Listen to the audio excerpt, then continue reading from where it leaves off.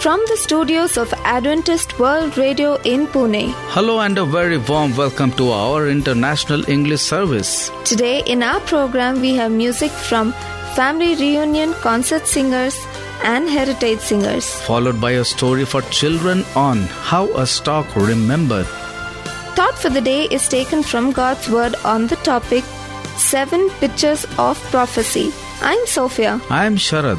And you're listening to Adventist World Radio, the voice of hope. We begin our program with a song entitled No More Night.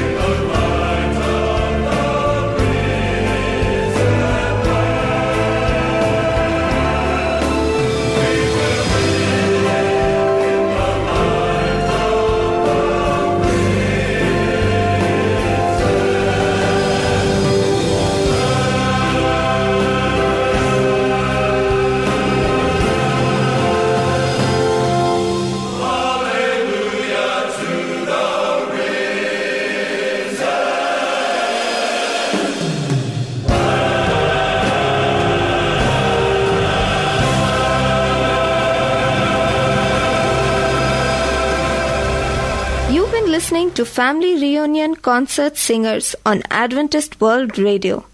And now our friend Diamond will tell us a story for children on How a Stock Remembered. Hello everyone.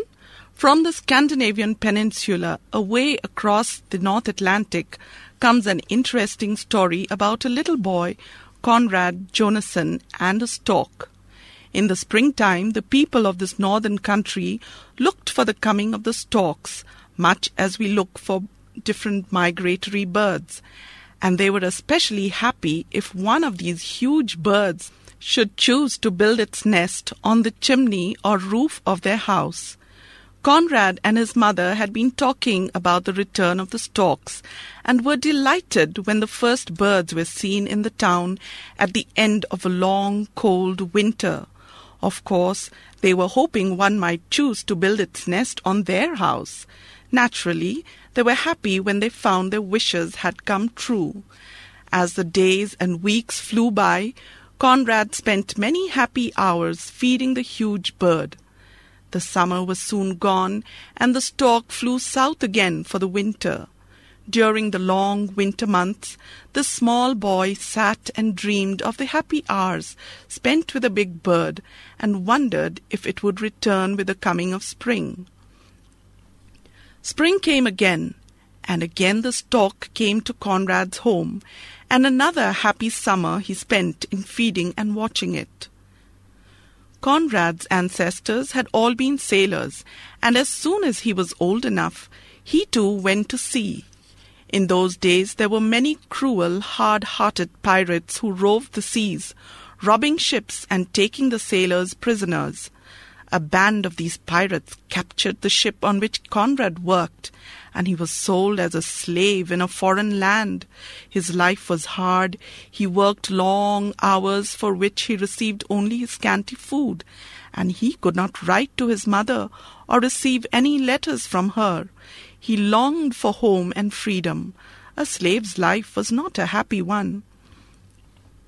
One day as he worked, he caught sight of a stork flying northward. What a longing swept over him to be at home again and to feed the big birds as he had done in his childhood. Quickly he whistled to the bird as he had done at home, and to his surprise the stork circled around and flew down toward him. It alighted at his feet, and he shared his scanty food allowance with the bird. He knew it would not stay long, for it must be on its way north. He wished he too had wings, so that he could fly to his home. He wished he might even send a message by the stork. He wished it could talk and tell his mother what was in his heart. His mother did not know where he was. She had perhaps decided he must have been shipwrecked and drowned. A happy thought came to Conrad. Why not write a little note, tie it on the bird's leg, and send it home? He found pencil and paper, wrote a short note, wrapped it carefully, and tied it to the leg of the stork. He told how he and his friends had been captured and sold as slaves, and just where to find them. The bird flew north.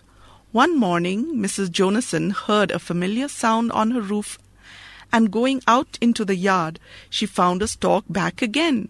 She noticed, too, that the bird was picking at something tied to its leg. With some food, she coaxed the bird down close enough so that she could get the paper. She was surprised and, of course, very happy as she read the message from her boy, whom she thought must be dead. She hurried to her neighbors and then to the other homes and told the good news. The people gathered money and made up a rescue party, which went to find the poor men who had been sold into slavery. Before long, these men were safe at home again, thanks to the big, lanky stork. Of course, storks received an unusual welcome in that town from that time on. No one in that place ever mistreated one of these birds. They fed them and were kind to them, and why shouldn't they have been? Thank you, Diamond, for sharing a nice story. To know more about our program, we invite you to write to us on Adventist World Radio, Post Box number 17, Pune 411001, Maharashtra, India. The Bible says, "All glory to God who is able to keep you from stumbling, and who will bring you into His glorious presence, innocent of sin and with great joy." God's hold on us, not our hold on Him. He is our ultimate basis for confidence. This does not diminish our call to trust and obey Him, for we remember that we are saved by His grace alone. Here are the Heritage Singers with the song, Sinners Saved by Grace.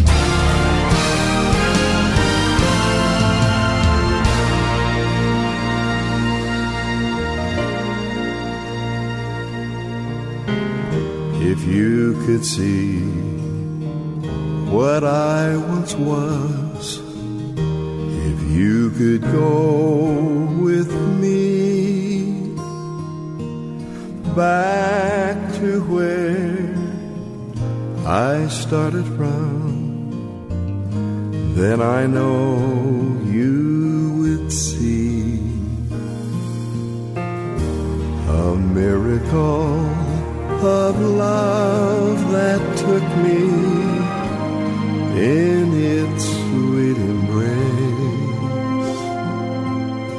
and made me what I am today, an old sinner saved by grace.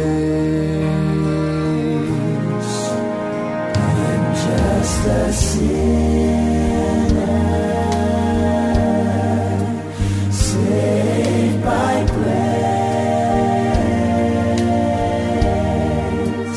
When I stood condemned to death, He took my place.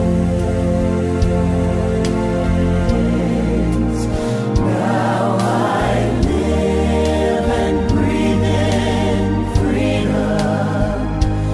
with each breath of life I take, loved and forgiven, back with the living.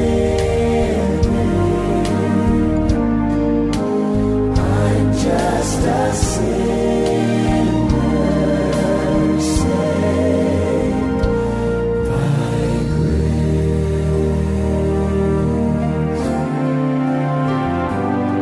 How could I boast of anything I've ever seen or done? How could I dare to claim as mine the victories God has won? Where would I be had God not brought me safely to this place? I'm here to say I'm nothing but a sinner saved by grace. I'm just a sinner saved by grace. When I stood condemned to death, He took my place. Now I live and breathe in freedom. With each breath of life I take, loved and forgiven, back with the living. I'm just a sinner saved by grace. Now I live and breathe in freedom. With each breath of life I take, loved and forgiven,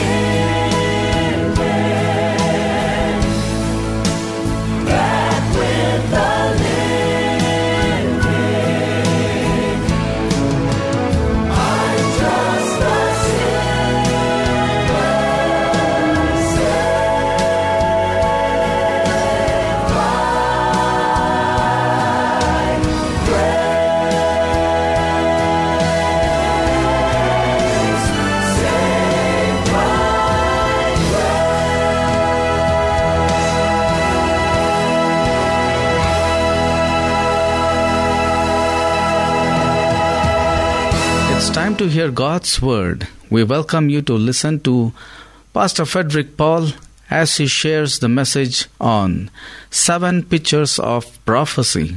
The book of Revelation is the last book in the New Testament, and it is the revelation of Jesus Christ. This sermon we are going to consider now is found in the 5th, 6th, and 8th chapters of Revelation. As the moving picture of the prophecy opens, we see Jesus Christ as the Lamb of God, taking the great book of God's providence and beginning to open its 7 seals one by one. There, supreme at the center of power of the whole universe, is the Lamb of God who died for us. Revelation 5:9 says, "Thou art worthy to take the book and to open the seals thereof. For thou wast slain and hast redeemed us to God by thy blood out of every kindred and tongue and people and nation." The first picture. Let's go to Revelation 6 and verse 2. "And I saw, and behold, a white horse, and he that sat on him had a bow, and a crown was given unto him, and he went forth conquering and to conquer." These seal pictures evidently cover 7 eras or periods of time from the time of the apostles to the second coming of Jesus Christ. Here we see the church symbolized by a man with the wreath of a conqueror riding a white horse, white being the emblem of victory, also of purity. This prophetic picture shows the apostolic church led on by its divine captain to victory over a pagan world, its doctrines pure, and its victorious leader, Jesus Christ himself. That gospel was the power of God. But after the apostles died, a change came. Faith grew cold, and the predicted days of falling away came. 2 Thessalonians 2:3. The next seal flashes a sad picture on the screen of prophecy. Picture number 2. Revelation 6, verses 3 and 4. "When he had opened the second seal, I heard the second beast say, Come and see. And there went out another horse that was red, and power was given to him that sat thereon to take peace from the earth, and that they should kill one another. And there was given unto him a great sword." From a white horse, denoting victory and purity and truth, the color is changed to red. The red horse of bloodshed. These days, from the death of the apostles to the exaltation of the worldly church by the great Emperor Constantine, were the times of pagan persecution. Nero, Diocletian, and other emperors of Rome put the followers of Christ to death, and also attempted to destroy all copies of the Holy Scriptures. Many Christians found refuge in the catacombs at Rome. But when one Christian was thrown to the hungry lions or burnt at the stake to make a Roman holiday, another took his place, and the faith spread more and more. The martyrs of Jesus loved not their lives unto the death. Revelation 12:11. The third picture, it's found in Revelation chapter 6, verses 5 and 6. "I beheld, and lo, a black horse, and he that sat on him had a pair of balances in his hand. And I heard a voice in the midst of the 4 beasts say, A measure of wheat for a penny, and 3 measures of barley for a penny. And see thou hurt not the oil and the wine." What a strange picture is this. The word black surely implies the departure from the purity of the faith of Jesus, represented by the white horse of the conquering apostolic church. Black also signifies sadness and want. The pair of balances is a symbol of scarcity, bread, spiritual food, the holy word of God being doled out by weight. The Apostle Paul had foretold this prophecy in Acts 20, verses 29 and 30, when he said, after his departure, the grievous wolves would enter and not spare the flock. And so it happened. For the next 200 years, there was a great departure from pure gospel truth and widespread absorption of pagan philosophy and forms. There grew up also a union of the church with the state. The fourth picture, it's found in Revelation 6, verses 7 and 8. "And when he had opened the 4th seal, I looked, and behold, a pale horse. And his name that sat on him was Death, and hell followed with him. And power was given unto them over the 4th part of the earth to kill with the sword, and with hunger, and with death, and with the beasts of the earth." Notice, it is a pale horse, the very color of death, and God's four-sword judgments mentioned in Ezekiel 14:21 are evidently referred to here as on the earth under the fourth seal picture. Notice the fourfold judgment. Power was given unto them to kill with sword, and with hunger, and with death, and with the beasts of the earth. Power was given unto them, the text says. And we are reminded of the same thought expressed in Daniel's prophecy, chapter 7, verse 25, when the saints and times and law of the Most High shall be given into his hand until a time and times and the dividing of time.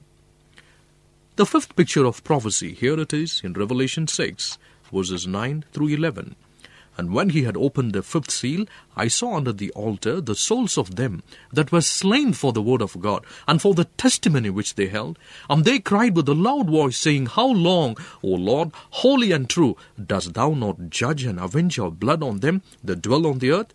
And white robes were given unto every one of them. And it was said unto them that they should rest yet for a little season, until their fellow servants also and their brethren that should be killed as they were should be fulfilled. The sacrificial altar was not inside the temple of the old, but outside in the court. So Christ's literal sacrifice and the figurative sacrifice of these martyrs took place not in the heavenly sanctuary, but outside, here on earth. The only altar in heaven is antitypical to the temple altar of incense. These souls under the altar, these martyrs of Jesus, cry out from the earth under Christ's cross, whereon they may be considered in figure to have been sacrificed, for the cross was the altar of sacrifice, where our blessed Lord, as the spotless Lamb of God, gave his life a ransom for many. Mark 10:45. The despised martyrs were recognized in history as heroes of faith. For the elect's sake, the Bible says in Matthew 24:22, the days of intolerance were shortened. And so it is seen that the white robes were given unto every one of them. Revelation 6:11. This fifth picture of prophecy, the view of martyr victims, reaches to the beginning of modern times. Next, we watch the opening of the sixth seal on God's book of the future. The sixth picture of prophecy, in which are portrayed events of the very modern age in which we live. Revelation 6:12-15. And I beheld when he had opened the sixth seal, and lo, there was a great earthquake, and the sun became black as sackcloth of hair, and the moon became as blood, and the stars of heaven fell unto the earth, even as a fig tree casteth her untimely figs, when she is shaken of a mighty wind. And the heaven departed as a scroll when it is rolled together, and every mountain and island were moved out of their places, and the kings of the earth, and the great men, and the rich men, and the chief captains, and the mighty men, and every bondman, and every free man, hid themselves in the dens and in the rocks of the mountains. This is a very vivid description of the signs of the approaching end of the dispensation. This is a prophetic motion picture, and its beginning is definitely dated by three historical events. Number one, a great earthquake. Immediately following the Reformation times described in the preceding seal, history records the Great Lisbon earthquake, which occurred on November 1st, 1755, and is probably the most notable earthquake of all time. Number two, the next one follows the sign in the sun and moon. The great dark day and night over New England, May 19, 1780. Thirdly, then the wondrous phenomenon of the falling of stars on November 13, 1833. Notice that these three events in nature came in exact order, forecast in the Holy Scriptures. The sixth seal has already been opened. The sixth picture of prophecy is now upon the screen of time, because these three events have taken place. But the atmospheric heavens have not yet rolled together as with an atomic chain explosion. This shows that we are now living under the sixth seal. We might just say between the 13th and 14th verses of Revelation 6. We have seen the triple sign of nature in the earth, the sun and the stars. Next comes the great prayer meeting, when millions will pray, but not to God. Just read about it here in this 6th chapter of Revelation, verses 15 to 17. Now, last of all, comes one brief glance into the future. the seventh picture of prophecy. Revelation 8 and verse 1. And when he had opened the seventh seal, there was silence in heaven about the space of half an hour. That's all. Just silence. The opening of the seventh seal brings the second advent. When Christ comes in power and glory, all the holy angels come with him. Matthew 25:31. There is silence in heaven. Then the redeemed return with him to heaven, and again that glorious place will resound, and all the universe as well, with songs of praise, and there will be no more silence in heaven. Thank you, Pastor Frederick Paul, for being on our program and sharing God's Word. We are sure you are benefited from our program today. You are listening to the Voice of Hope from Pune, India. May our Lord Jesus Christ, who gave us everlasting comfort and good hope, comfort your hearts and give you strength in every good thing you do and say. With this, we come to the end of our program. For more information on God's Word and His prophecy, write to us on Adventist World Radio, Post Box number 17, Pune 411001, Maharashtra, India. That is Adventist World Radio, Post Box number 17, Pune 411001, Maharashtra, India. You could also email us on amc3@vsnl.com. That's amc3@vsnl.com. I'm Sophia. I'm Sharad, signing out from Adventist World Radio. Thank you for joining us today. Until then, we wish you goodbye and God bless you.